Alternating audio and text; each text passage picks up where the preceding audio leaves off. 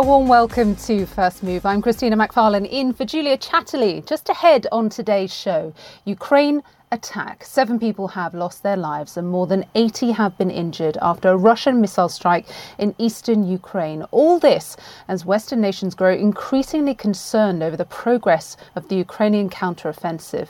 Complete coverage on that just ahead. Plus, tough talk. Senior US diplomat Victoria Nuland meets military leaders in Niger after their coup. She calls the meeting frank and difficult. All this as Niger closes its airspace to commercial flights.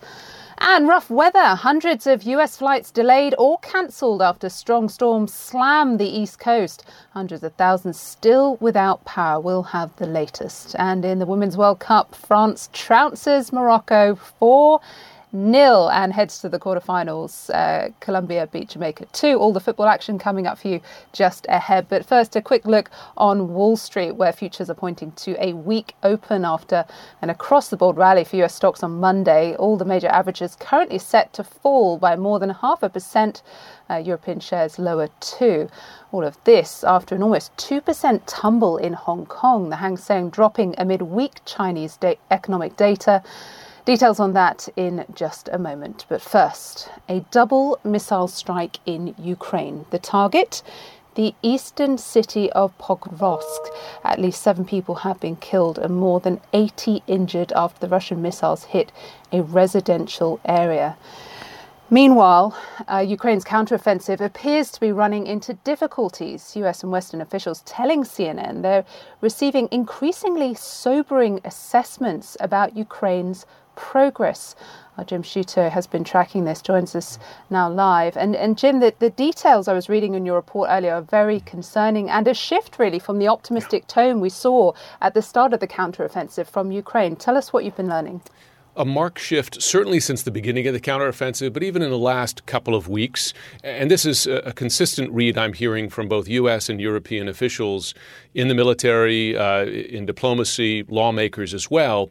And they see this counteroffensive largely as stalled at this point. They have hope for change, but pragmatically, they see lasting challenges here, and a couple of factors in that. One is just the difficulty of breaching Russian three defensive belts, lines marked by tens of thousands of mines that have caused just staggering losses among Ukrainian forces when they've tried to breach them. That's led to tactical changes where they pulled back some of their units as a result. But there are also longer-term issues here, Christina, the difficulty of training up Ukrainian forces in some of these newly supplied advanced Western weapon systems, and doing so very quickly. In some circumstances, just 8 weeks of training on new tanks, for instance.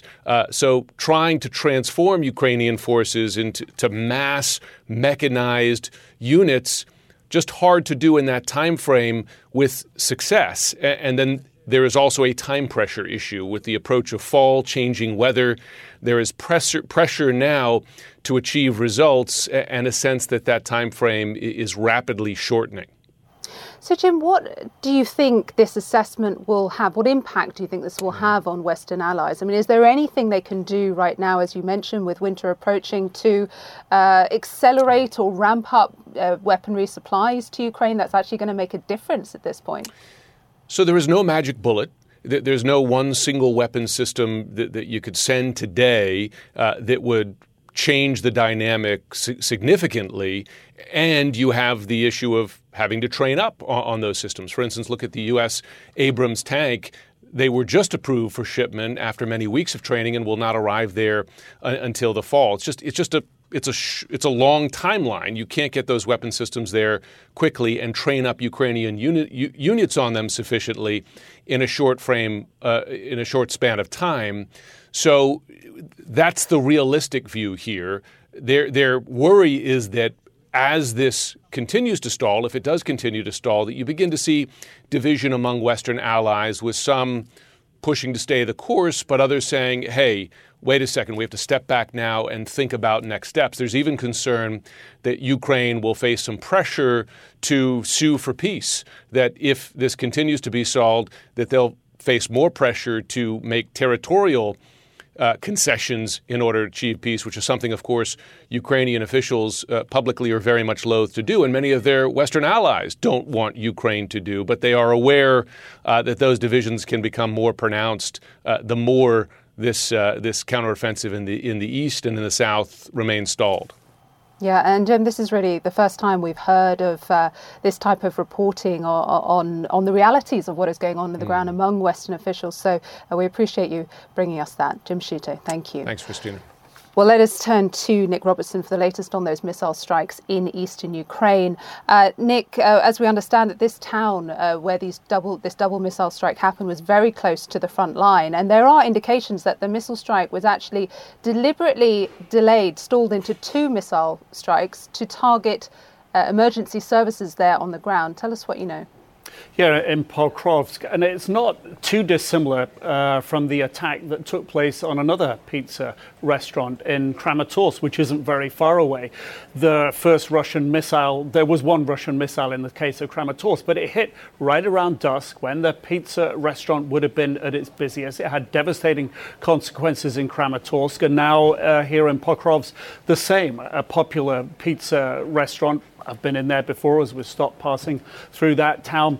Not too far from the front lines, but still distant from it. There was no evidence when we were there earlier this year of any military facilities around there. And by what the Russians have done, or through what they've done, which is fire one missile, bring in the rescue workers, and then 40 minutes later fire another missile, which the Ukrainians say is not uncommon, sometimes called a double tap, although that's not the reference, that's not how the Ukrainians are specifying it. But it clearly, in the Ukrainian minds, is intended to cause catastrophic casualties among the rescue and recovery workers. And we know that the deputy head of the region's emergency services was killed in that second missile attack. And look at the list of casualties, 81 casualties, 31 civilians, 2 of those children, and more than half of the casualties were either police or rescue workers or military on scene to try to help out. 7 people killed in total. One of them, as I said, an emergency worker, another one a military person. So it seems to be clear that what Russia was intending to do here, and it was intentional, was to hit a crowded restaurant when it was busy, and then hit again all the rescue workers who came in to help. Yeah, 7 dead, as you say, Nick, but many, many more injured, and that what you're calling a deliberate attempt there. Nick Robertson, live for us. Thank you. Now, there's a growing push towards a diplomatic resolution to the coup in Niger. US Acting Deputy Secretary of State Victoria Nuland met with some of the leaders of the military junta on Monday. She said they had a frank and at times difficult conversation, but no progress was made. Meanwhile, junta leaders from neighbouring Mali and Burkina Faso also met Niger's leaders, and Niger's Prime Minister said the junta want to reopen talks with the regional bloc ECOWAS. Well, Larry Madowo is joining me now live for the latest on this. And Larry, after setting that tough deadline, it does seem that ECOWAS have now walked back from military intervention, saying instead that they're going to meet on Thursday. And there does seem to be a lack of urgency now around this regarding ECOWAS's next moves. Do you have any idea of what those next steps may be, what the strategy is now? They appear to have been buying time, Christina, because you can't give this tough 1-week deadline, and then once it passes, you say nothing for a day, and then say, okay, fine, we're going to call another emergency summit on Thursday, which allows you plenty of wiggle room. Now, we think we understand why. ECOWAS wrote to Niger's coup leaders, asking them to allow a joint delegation from ECOWAS, the Economic Community of West African States, the African Union, and the UN. They were expected in Niamey today. Now, we just obtained this letter from the Niger coup leaders' foreign ministry back to ECOWAS, rejecting that request for security grounds. I want to read a part of that letter from the foreign ministry in Niger to ECOWAS. It says, the current context of anger and revolt of the populations following the sanctions imposed by ECOWAS does not allow to welcome the state delegation in the required serenity and security. The postponement of the mission to Niamey is necessary, as is the revision of certain aspects of the program, including meetings with certain personalities which cannot take place for obvious security reasons in this atmosphere of threatened aggression against Niger. So, translation, These Niger coup leaders are saying that we will not meet with ECOWAS delegations or mediators until you remove the sanctions that you've placed against us. And they're blaming it on the anti-ECOWAS sentiment that exists in the country, which is interesting because General Abdurrahman Tiani, who's declared himself president of the country, did meet with a delegation from Burkina Faso and Mali. They have banded up together, and the spokesperson for Mali had very strong words for the international community. I would like to remind you that Burkina Faso, Mali, and Niger have been dealing with for over 10 years with the negative socio-economic, security, political, and humanitarian consequences of NATO's hazardous adventure in Libya. Of course, we ask ourselves, if it took us 10 years, how many years would it take us to get over another adventure of the same nature in Niger? If you're keeping track, this alliance of coup leaders now involves Niger, Burkina Faso, Mali, and Guinea, who are all controlled by military juntas. So General Abdurrahman Tiani did not meet with Victoria Nuland, the Deputy Assistant Secretary of State from the U.S. She was not allowed to meet with the detained President Mohamed Bazoum either. But now you see what the priorities are. They're telling ECOWAS, no, this mediation will not work unless you relax the sanctions, then we can talk. Yeah, well, we will wait to see what and how ECOWAS respond to that. Larry Madoa there reporting live for us. Thanks so much, Larry. Now, brand new numbers out of China show the world's second largest economy continuing to weaken, imports and exports both falling by double digits last month. The numbers are sure to increase calls for new Beijing stimulus. Mark Stewart has the story for us. Here is where things stand. This is the third straight month that Chinese exports have declined, their biggest drop in more than 3 years. In fact, if we break down the data even further, this is the biggest drop since February 2020. That's when we saw the initial COVID-19 outbreak impacting trade and production. So what's at play? We heard from an analyst who points out things have changed since the same time last year when exports saw a jump as the global economy started to move once again and prices were higher.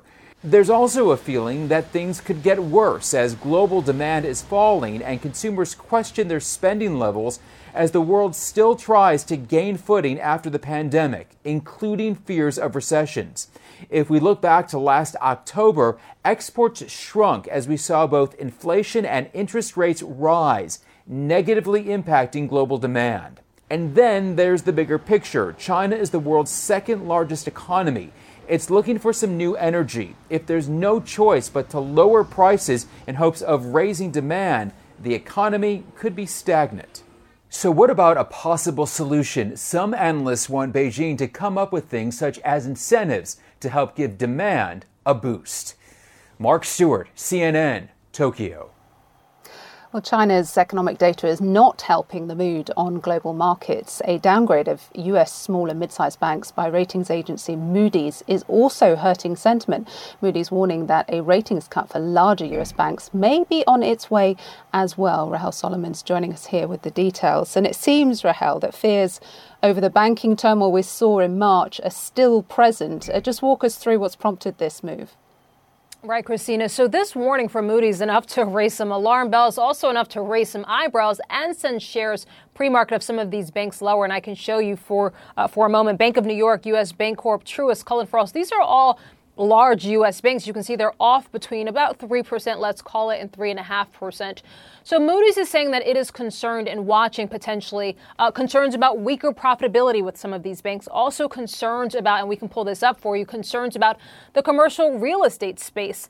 You can imagine with work from home being a trend that has stuck around a little bit longer than I think most would have expected after the pandemic.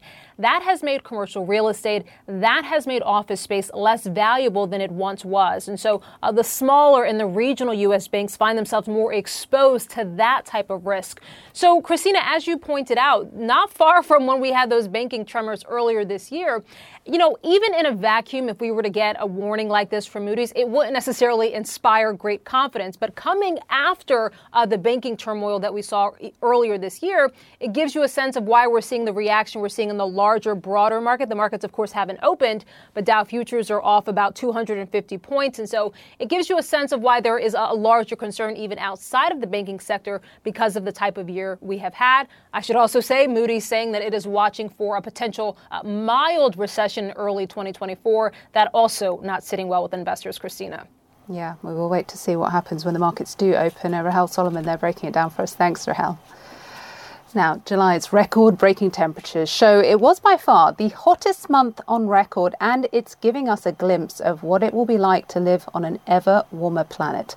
The EU's Copernicus Climate Change Service says temperatures were around 1.5 degrees warmer than in the pre-industrial era. Climate scientists agree that climate change of greater than 1.5 degrees could be disastrous for humanity. Well, July saw deadly heat waves and record temperatures on several continents, as well as unprecedented heat. Our Bill Weir is CNN's chief climate correspondent joining us here. And Bill, what was kind of crazy to me is that climate experts are predicting that July's record is actually unlikely to stand for long and could even be exceeded this year. Absolutely. We're just beginning to enter the natural El Nino warming patterns in the Pacific Ocean, which will only ramp up temperatures even more. And this is not the first time we've sort of broken this threshold. People remember that number, 1.5 degrees Celsius should be the ceiling of the Paris Accords. We don't want to go beyond that as a planet for a permanent new temperature set. But we've broken this about 10 times in the past, but that was always in the winter. And this is significant because it's the first summer month that has created this new record that has gone 1.5 above what we're used to, what our Goldilocks climate that life as we know it evolved in right now.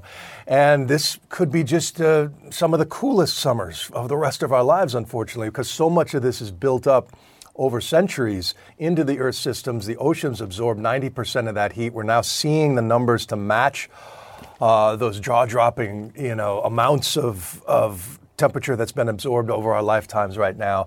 And 4 out of 5 humans experience that extreme heat on many continents this summer as more and more people start to really feel what this new normal is like.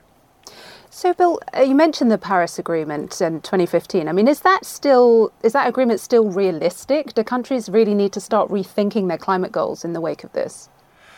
I think most scientists, most climate observers would say we're going to blow past 1.5. It's just inevitable, given the fact, the lack of collective action around the world that needs to tackle this and just what's already built into the system there. The question is, where do we land? If we can hold it below 2.0, 2.5, what does the world look like there? That's really a world without coral reefs. We don't know what that means for ocean stocks going forward. So that we're in a really uncharted territory right now. There are calls to keep 1.5 alive. This is a psychology challenge as much as it is one of physics and technology. And some people worry that if you say we're going past that target we've talked about for so long, people will give up hope. It ultimately doesn't matter. Action has to be taken both to adapt to the changes that are here and prevent the worst for the future. Yeah, it's an unprecedented and very scary future, quite frankly, as you lay out there. Bill Weir, thank you. You're welcome. All right, straight ahead. The coup in Niger could have devastating effects on the country's most vulnerable. We'll discuss with the CEO of Mercy Corps after the break. This podcast is supported by Sleep Number. Quality sleep is essential. That's why the Sleep Number Smart Bed is designed for your ever-evolving sleep needs, so you can choose what's right for each of you whenever you like. Need a bed that's firmer or softer on either side? Helps you sleep at a comfortable temperature. Quiets their snores? Sleep Number does that. Only Sleep Number Smart Beds let you each choose your ideal comfort and support, your Sleep Number setting. Sleep Number Smart Beds learn how you sleep and provide personalized insights to help you sleep better. All Sleep Number Smart Beds feature cooling, pressure-relieving comfort layers for soothing sleep throughout the night. Temperature-balancing bedding is designed to move heat and moisture away when you're hot. When you're cool, they hold their energy to help warm you. Sleep better together. J.D. Power ranks Sleep Number #1 in customer satisfaction with mattresses purchased in-store. And now, save 50% on Sleep Number limited edition smart beds for a limited time. For J.D. Power 2023 award information, visit jdpower.com/awards. Only at Sleep Number stores or sleepnumber.com. Welcome back to First Move. Now, around the world, food prices are being driven higher. It's partly down to the extreme weather, but the aftermath of the COVID pandemic and the war in Ukraine are also factors. The UN's Food Agency says its index of rice prices touched a 12-year high last month as major exporting countries saw strong demand. Also, according to the UN, 120 million more people have been pushed into hunger since 2019. Mercy Corps operates in over 40 countries, including current crisis spots like Niger and Ukraine, distributing cash, food, water and other essentials. Along with other NGOs, it's warning that further instability or fresh wave of sanctions on Niger could be catastrophic for the people already struggling for survival. Joining me now is Tjada McKenna. She is the CEO of Mercy Corps. Thank you so much for joining us. Thank you for having me. I want to just start by talking about these high food prices we're seeing globally. I mean, as I mentioned there, the pandemic, the war in Ukraine, climate change have all contributed to what is a perfect storm threatening global food security. But with the advent of climate change in particular, are these high prices here to stay, do you think? Climate change has certainly exacerbated the situation. We've seen record flooding in some places like Pakistan and then record droughts in other places like the Horn of Africa. So there will be some instability baked into the market. However, the impact of one of the world's breadbaskets, Ukraine, being continually under pressure, and now with this addition of a blockade of their grain through the Black Sea deal through Russia, this really throws things off quite a bit more and makes the market even more skittish and increases our risk of extreme volatility. Yeah, and I want to talk about the impact of that in just a minute. But when we talk about the impact of climate change, I was mentioning there that the price of rice has hit a 12-year high. How much do you expect these crop failures we're seeing around the world to start shaping or reshaping international trade? You know, the likes of India, China, for instance, as they prioritize their domestic markets. You know, unfortunately, we're already beginning to see this, as you've mentioned, with India recently. And so I think to some extent, the markets will start to bake that kind of volatility in because climate change is constant and it's coming at us more rapidly. But what's more important is that we really work together to condition actors on how to respond to this volatility, because actions like what we've seen just make it worse, and it makes it worse for the most vulnerable people around the world. So you mentioned Ukraine. Obviously, we've heard it many times before as the breadbasket of the world. And we know that Russia's withdrawal from the Black Sea grain deal is catastrophic, in particular for African nations, even though, you know, just recently we saw Putin hosting a summit with African nations, promising them the free delivery of grain, trying to save face as they withdrew from that grain deal. How much worse is the situation in Africa set to become with food insecurity than it was, say, this time last year? So there are 25 countries in Africa that depend on Russia and Ukraine for over a third of their wheat imports. This also is things like sunflower oil and other things. When you get to the populations who are most vulnerable in Africa, obviously there's availability issue, but it even affects our ability as aid actors to support them, because with increases in prices, that increases our cost to deliver food, and it also decreases our ability to do so. In many cases, agencies have had to lower food rations and give much less than they did before because of price volatility and increased prices. I know that Mercy Corps are on the ground in Niger. We've been talking about the situation unfolding there earlier in the show, and it looks as though the threat of military intervention may have subsided for now, but now there is a sort of growing focus on diplomatic talks and the risk of further sanctions. What impact will that have on a nation like Niger, who are already dealing with multiple crises? Yeah, we've already seen from Niger, we've already seen some borders, some access to some borders restricted, limits on bank withdrawals, and food prices increase. And so this instability, although, you know, there may have been some decent news recently, this kind of instability only, you know, the natural reaction is to start hoarding food or trying to get it. and to panic. And this makes a volatile situation so much more volatile for those involved. And particularly if supply chains and border crossings become disrupted, then it also impacts the ability of Nigerians to plant themselves, to get the inputs and the fertilizer and the things they need for their own planting seasons internally. So we are quite concerned about what's happening there. Yeah, and as always, it's the most vulnerable who are most at risk. Tjada and McKenna, we really appreciate you coming on and giving us your perspective on this from Mercy Court. Thank you. Thank you. All right, coming up after the break, more flight misery for travellers in the US as storms batter the eastern seaboard, causing major disruptions. The latest coming up. Welcome back to First Move. US stocks are up and running this Tuesday, a weak open across the board. Disappointing Chinese export data suggesting consumers around the world are cutting back on spending, and that is putting pressure on oil prices as well. Also today, bank shares losing ground after a Moody's downgrade of the sector, and package delivery firm UPS is out with disappointing quarterly results. Now, at least 2 people have died after powerful storms battered the US East Coast from New York to Alabama, knocking out power to hundreds of thousands of homes. Derek Van Dam has the latest. With wind gusts estimated over 75 miles per hour, the impact was immediate. Oh my God. Holy. In Mooresville, North Carolina, Tyson Winter captured this video of a tree snapping in half and falling to the ground near an apartment complex. Heavy rain, thunder, and violent winds hammered cities and towns east of the Mississippi River. By Monday night, there had been more than 400 reports of strong winds across the region. And more than 1 million customers were without power across 11 states, in states like North Carolina, Pennsylvania, Georgia, and Maryland, according to PowerOutage.us. Monday's severe weather is impacting around 120 million people along the eastern U.S., from downed trees in Hartford County, Maryland, to widespread damage to homes and public buildings from upstate New York all the way down to Alabama, causing a lot of mess and spreading hazards along the way.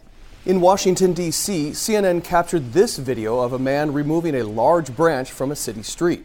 This photo shows downed power lines littering a roadway in Carroll County, Maryland after a storm passed through the area. Another driver captured the chaos caused by those electric poles on Maryland's Route 140 in Westminster. Maryland State Police say over 30 vehicles were stuck in the incident, but no injuries were reported. In many parts, the storm caused extreme low visibility. In downtown Philadelphia, a live tower camera showed the magnitude of the weather conditions. In Victory Gardens, New Jersey, several residents displaced after a tree fell on a home, bringing down power lines and crashing cars.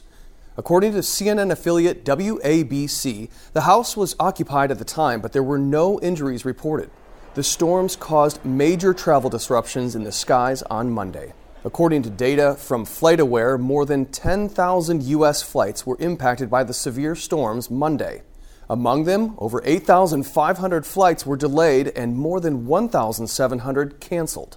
All this as new weather threats are expected to develop for Tuesday afternoon, with risk of severe thunderstorms in several southern states. Well, let's get more on how all this is impacting the skies. Pete Muntean is at Reagan National Airport in Virginia. Pete, what are you seeing there? What sort of chaos? Well, you know, a lot of people got bumped to flights today, Christina, because of all of that mayhem yesterday. 10,000 flights impacted, although just check FlightAware, we've seen a bit of spillover today.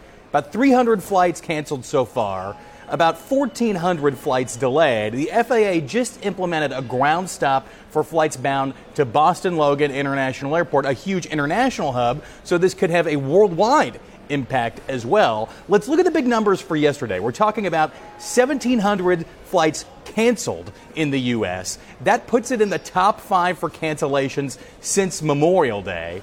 8,800 flights delayed. We're talking about a third of all flights scheduled here in the U.S. That is a huge number, and it really caused a lot of delays for a lot of folks, meaning that they were on average about an hour and 10 minutes late arriving at their destination. The worst airports for cancellations and delays. Atlanta, which is the busiest airport in the world, also LaGuardia in New York, here at Reagan National Airport, Newark, New Jersey, a huge hub for United Airlines, and Charlotte, which is a huge hub for American Airlines. Let's go back to the top airport. That's Atlanta. That is the biggest hub for Delta Airlines, its world headquarters. It delayed a third of all of its flights scheduled yesterday. It's apologizing to customers now, saying it's working hard to get things back on track, although the FAA says we are not out of the woods just yet. We could see more ground stops, it says, as the day goes on in New England. We've already seen that one in Boston. And then we could see some issues in Florida, in Miami, in Orlando, in Fort Lauderdale. So not done just yet, Christina. No, it sounds like it. Best, I think, to just put your flights back by 24 hours at least rather than risk the chaos. Pete Muntean, thanks very much. Now, nearly 40,000 scouts from around the world have been forced to close up camp early in South Korea. The 25th World Scout Jamboree has been plagued with problems from the start. Shortages of food and beds, combined with extreme hot weather, put a dampener on festivities. Now scouts are leaving the main venue almost a week ahead of schedule as a typhoon is expected to hit the country. Ivan Watson has more on the effort to relocate the event. A mass evacuation of tens of thousands of scouts. The South Korean government packing teenagers from more than 150 countries around the world on more than 1,000 buses to flee an approaching typhoon. An escape from the sprawling site of the 25th World Scout Jamboree. It's been pretty bad, like really bad. I don't really know what else to say. Speaking to CNN from one of the evacuation buses, these 18-year-old scouts from Sweden say they were disappointed by conditions at the camp. Why couldn't they just plan this better? And we've been a bit angry because they knew that they didn't have the resources and they still decided to keep going with the camp. What was supposed to be a 12-day event has been troubled from the beginning. We were particularly concerned about sanitation and the cleanliness of toilets that were causing severe concerns from us from a health and safety point of view. The leader of the British contingent pulled some 4,500 UK scouts and volunteers out this weekend, relocating them to hotels in the Korean capital. It's punishingly hot here in Korea. It's an unprecedented heat wave, but we were concerned about the heat relief measures that were being put in place. Meanwhile, scouts from the U.S. also pulled out, relocating to Camp Humphreys, a large U.S. military base. The August heat wave particularly punishing given the location of the Jamboree, a reclaimed tidal flat apparently devoid of natural shade. It's so hot. A lot of people are passing out, and we've been forced to drink about 1 liter of water per hour. In the first week, hundreds of teenagers got sick from the heat, prompting the Korean government to rush air-conditioned buses to help, along with fire and medical services and extra water. With a potentially dangerous typhoon approaching, Korean organizers finally pulled the plug on Monday, telling scouts to strike camp. I feel very, very sorry for the Korean nation and the Korean people because I think that they would have loved to present their country, their culture, their community in a more positive way. Despite the setbacks, some teenagers apparently applying the Cub Scout motto, do your best. We're just happy to be in the shade, in the AC, getting to cool down. And I mean, the Scout motto is to meet every problem with a smile, and that's what I feel like everyone is doing. Ivan Watson, CNN, Hong Kong. Now, hundreds of people are saying goodbye to the late Irish singer Sinead O'Connor. Mourners lined the streets, cheering, clapping and throwing flowers as her funeral procession drove past the singer's old house in Bray, Ireland. O'Connor's coffin was covered in blue, white and pink flowers. A photograph of the singer could also be seen through the back window of the cortege. While her procession was public, her burial was held privately. The singer passed away last month at the age of 56. Stay with CNN. We'll be right back after this short break. I'm Ina Garten. Welcome to Be My Guest, the podcast. One of the best gifts you can give friends is spending time together. But what's even better than that? Cooking with them. On Be My Guest, the podcast, New friends and old stop by my barn for some conversation and great cooking. We talk about food, life, and everything in between. Listen to Be My Guest, the podcast with me, Ina Garten, and join us wherever you get your podcasts.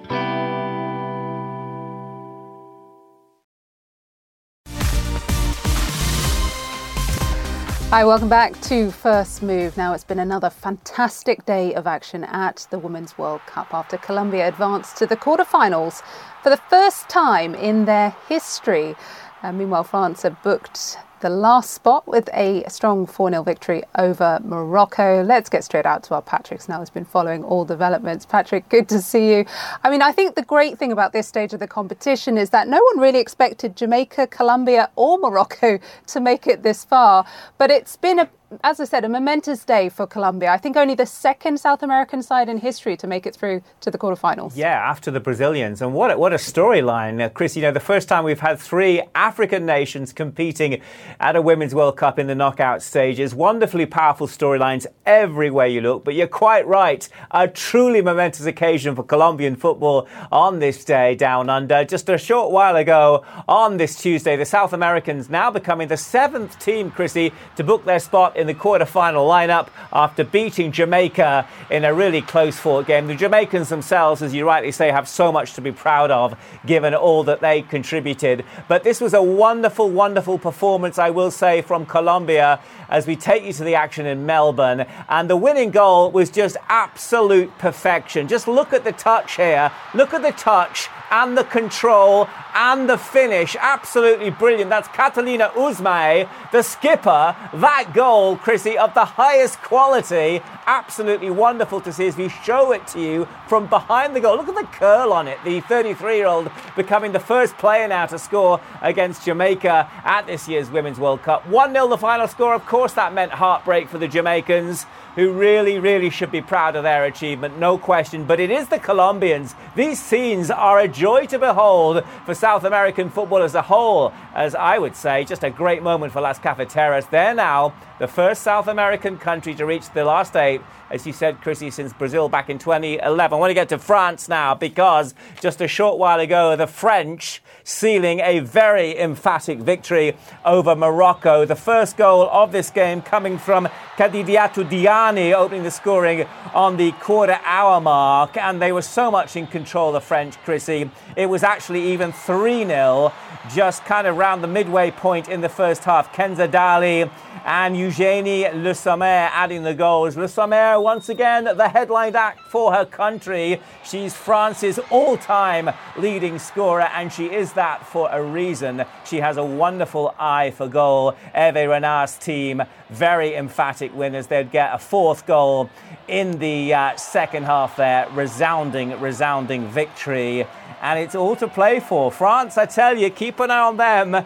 They are getting better and better, it would seem, Chrissy, with every single game they play. Let's check in on how the quarterfinals are looking then. If we can see, and we can see, in fact, that, look, you've got the co-host there, Chrissy, taking on the French next. England, I know we'll be following that one. England, Colombia. I tell you what, Colombia, I don't think they have too much to fear against the Lionesses. That may be controversial, I don't know. But look, Spain, Netherlands, Japan, Sweden, this tournament is fantastic. And you know what, Chrissy, it's a privilege to be covering it. It really is. Yeah, I can totally understand that sentiment, Patrick. And let's see if the Lionesses raise their game, because they certainly may need to after that last match against Nigeria. Patrick Snell there with all the roundup. Thanks a lot, Patrick. All right, coming up after the break, lost luggage is becoming a major problem for the airlines post-pandemic. Now travellers are finding Apple's tiny trackers are increasingly useful if the worst happens. Stay with us for a tale of cross-country tag. Welcome back to First Move. Thousands of African artisans are helping to make ends meet thanks to an innovative firm called All Across Africa. Its mission is to help craftspeople sell more goods internationally. Anna Stewart reports in today's Global Connections. Weavers in northern Ghana have been crafting baskets for generations, but they only began receiving regular payments for their work when these goods started lining the shelves of the world's biggest brands. I'm fine. When there's a steady order, we're very happy because it makes us financially stable. It means our children under the age of 18 don't have to be working with us. Eunice works for a cooperative that sells home goods to a company called All Across Africa, which says it's one of the continent's biggest artisan networks. The artisan sector is the world's second largest employer and can be key to lifting millions out of poverty. But accessing markets is among the biggest challenges artisans face, according to one small survey. We provide training and a skill set to rural artisans, connecting them with the global marketplace. Alicia and her co-founder launched All Across Africa in 2013 with the aim of creating jobs. I really love this open weave detail that they've done. The team started by exporting locally made goods abroad, but they soon realized that the secret to success was creating custom orders for brands overseas.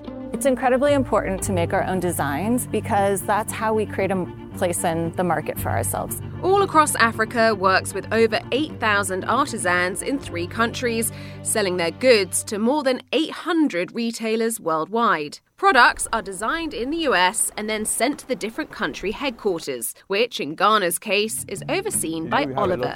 He works with the master weavers and dye specialists to create a prototype based on the blueprints. Then he sends the materials to local cooperatives to fulfill orders, anywhere from a few hundred items to tens of thousands. Once the product is done, then we'll be able to price material cost, labor cost. That is how we come up with a very fair price.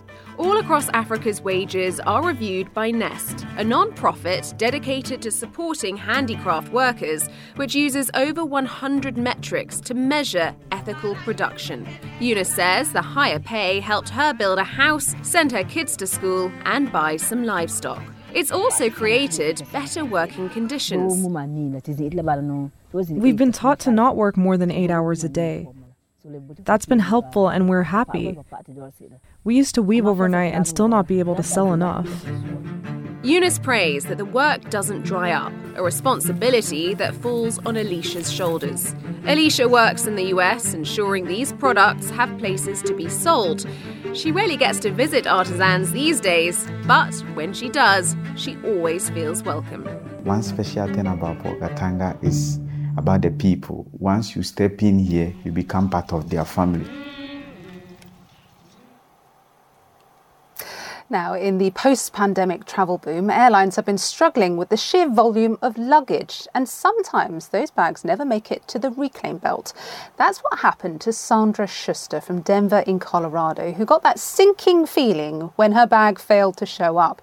United told her it was in Baltimore, but according to the Apple AirTag she had hidden in her luggage, that wasn't the case. In fact, it was pinging from O'Hare Airport in Chicago. So as you'll hear, she took matters into her own hands to get it back. And Sandra joins me now to explain more. Sandra, I love your story because so many of us have been in this situation of lost luggage, myself included. But I think few of us would think to add a tracking device to our luggage beforehand. So just explain what prompted you to do that. Hi, Christina. It is the nature of what was in the bag itself. My daughter's goalie equipment, and we were lacrosse goalie equipment. We were traveling quite a bit back and forth and back-to-back weekends, and it's really hard to replace. It takes a long time to replace it, and that's why we put the AirTags in there. Yeah, I guess we all know sports equipment can be pretty expensive. And I know you made multiple attempts to retrieve this, not just from Chicago Airport, but from United Airlines themselves, and you had no luck. So instead, you decided to use your air miles to get on a plane, to go to Chicago Airport and get it yourself. When you arrived, how long did it take you to track down that luggage?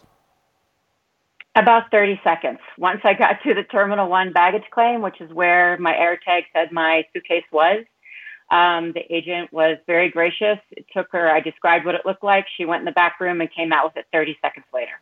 I mean, that must be immensely frustrating then that the airlines, I mean, what was their response to you when you said you had a tracking device, you knew where this was? Well, there was no response at first. I kept sending the information through. I'd call the 1-800 number. I couldn't get anywhere there. They weren't allowed to call Chicago, which is what I was told. Then when I took to Twitter, and DM'd United and sent them all the information. No response, just let the baggage team handle it. I even, 2 days after our Baltimore trip, we went to San Francisco for more tournaments. And we stopped at the baggage claim there and spoke to a live person, thinking they could just pick up the phone and baggage claim and call Chicago, and they couldn't. And the response was, well, ma'am, we don't know that your tag is still in your bag, insinuating that perhaps the bag had been stolen and the tag or the tag separated in some way from the bag. Presumably this experience will mean that you would advise other travellers to travel to put tracking devices in their own luggage. But what would your advice be to the airlines themselves when a customer like yourself, innocently comes and says, please help me, I know I can give you a solution to this? Well, to the airlines, I would say, I think when you're large global operations, it's extremely complicated. You need to remember who you're serving, which is the customer, and the customer comes first. United appears to be, and I'm not aware of the experience with other airlines because I frequently fly United because it's a hub here in Denver, but they seem to be quite siloed. And the fact that you call the 1-800 number for baggage assistance and they aren't able to call the Chicago or whatever, where your air tag is showing where your bag is, to call any other place is very, very frustrating. So there seems to be quite a breakdown in siloing of operations that United needs to correct. I will add one other lesson learned, if I may. When you drop off your bag, because it was mistagged, they put the wrong tag on my bag and I had someone else's name and claim number. So lessons learned, when you drop off your bag, please check that your claim ticket is actually your name and that your bag is tagged correctly. Yeah, just the basics, really, isn't it? Well, Sandra, I admire your determination. Thanks for giving us your story. And I'm sure this won't be the first or the last airlines here of tracking devices in luggage. Thank you so much for joining us. Thank you, Christina. And finally, police in San Diego, California are hunting for a thief caught on video cuddling and sweet-talking the family dog before making off with a mountain bike. Surveillance footage from the open garage of a home shows a man playing with a golden retriever who appears equally delighted to see him. Take a look. You're the coolest dog I've ever known. I love you too. Well, he then took the electric bike worth around $1,300. Police are still looking for the suspect. What a softie. That's it for the show. Thanks so much for joining us right now. Connect the World is coming up after the break. Stay tuned.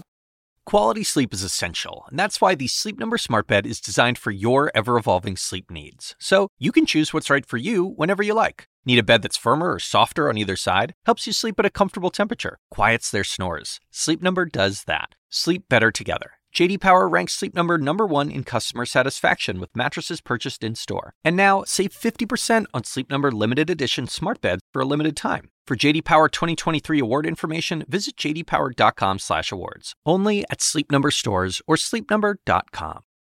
I'm Dr. Sanjay Gupta, host of the Chasing Life podcast.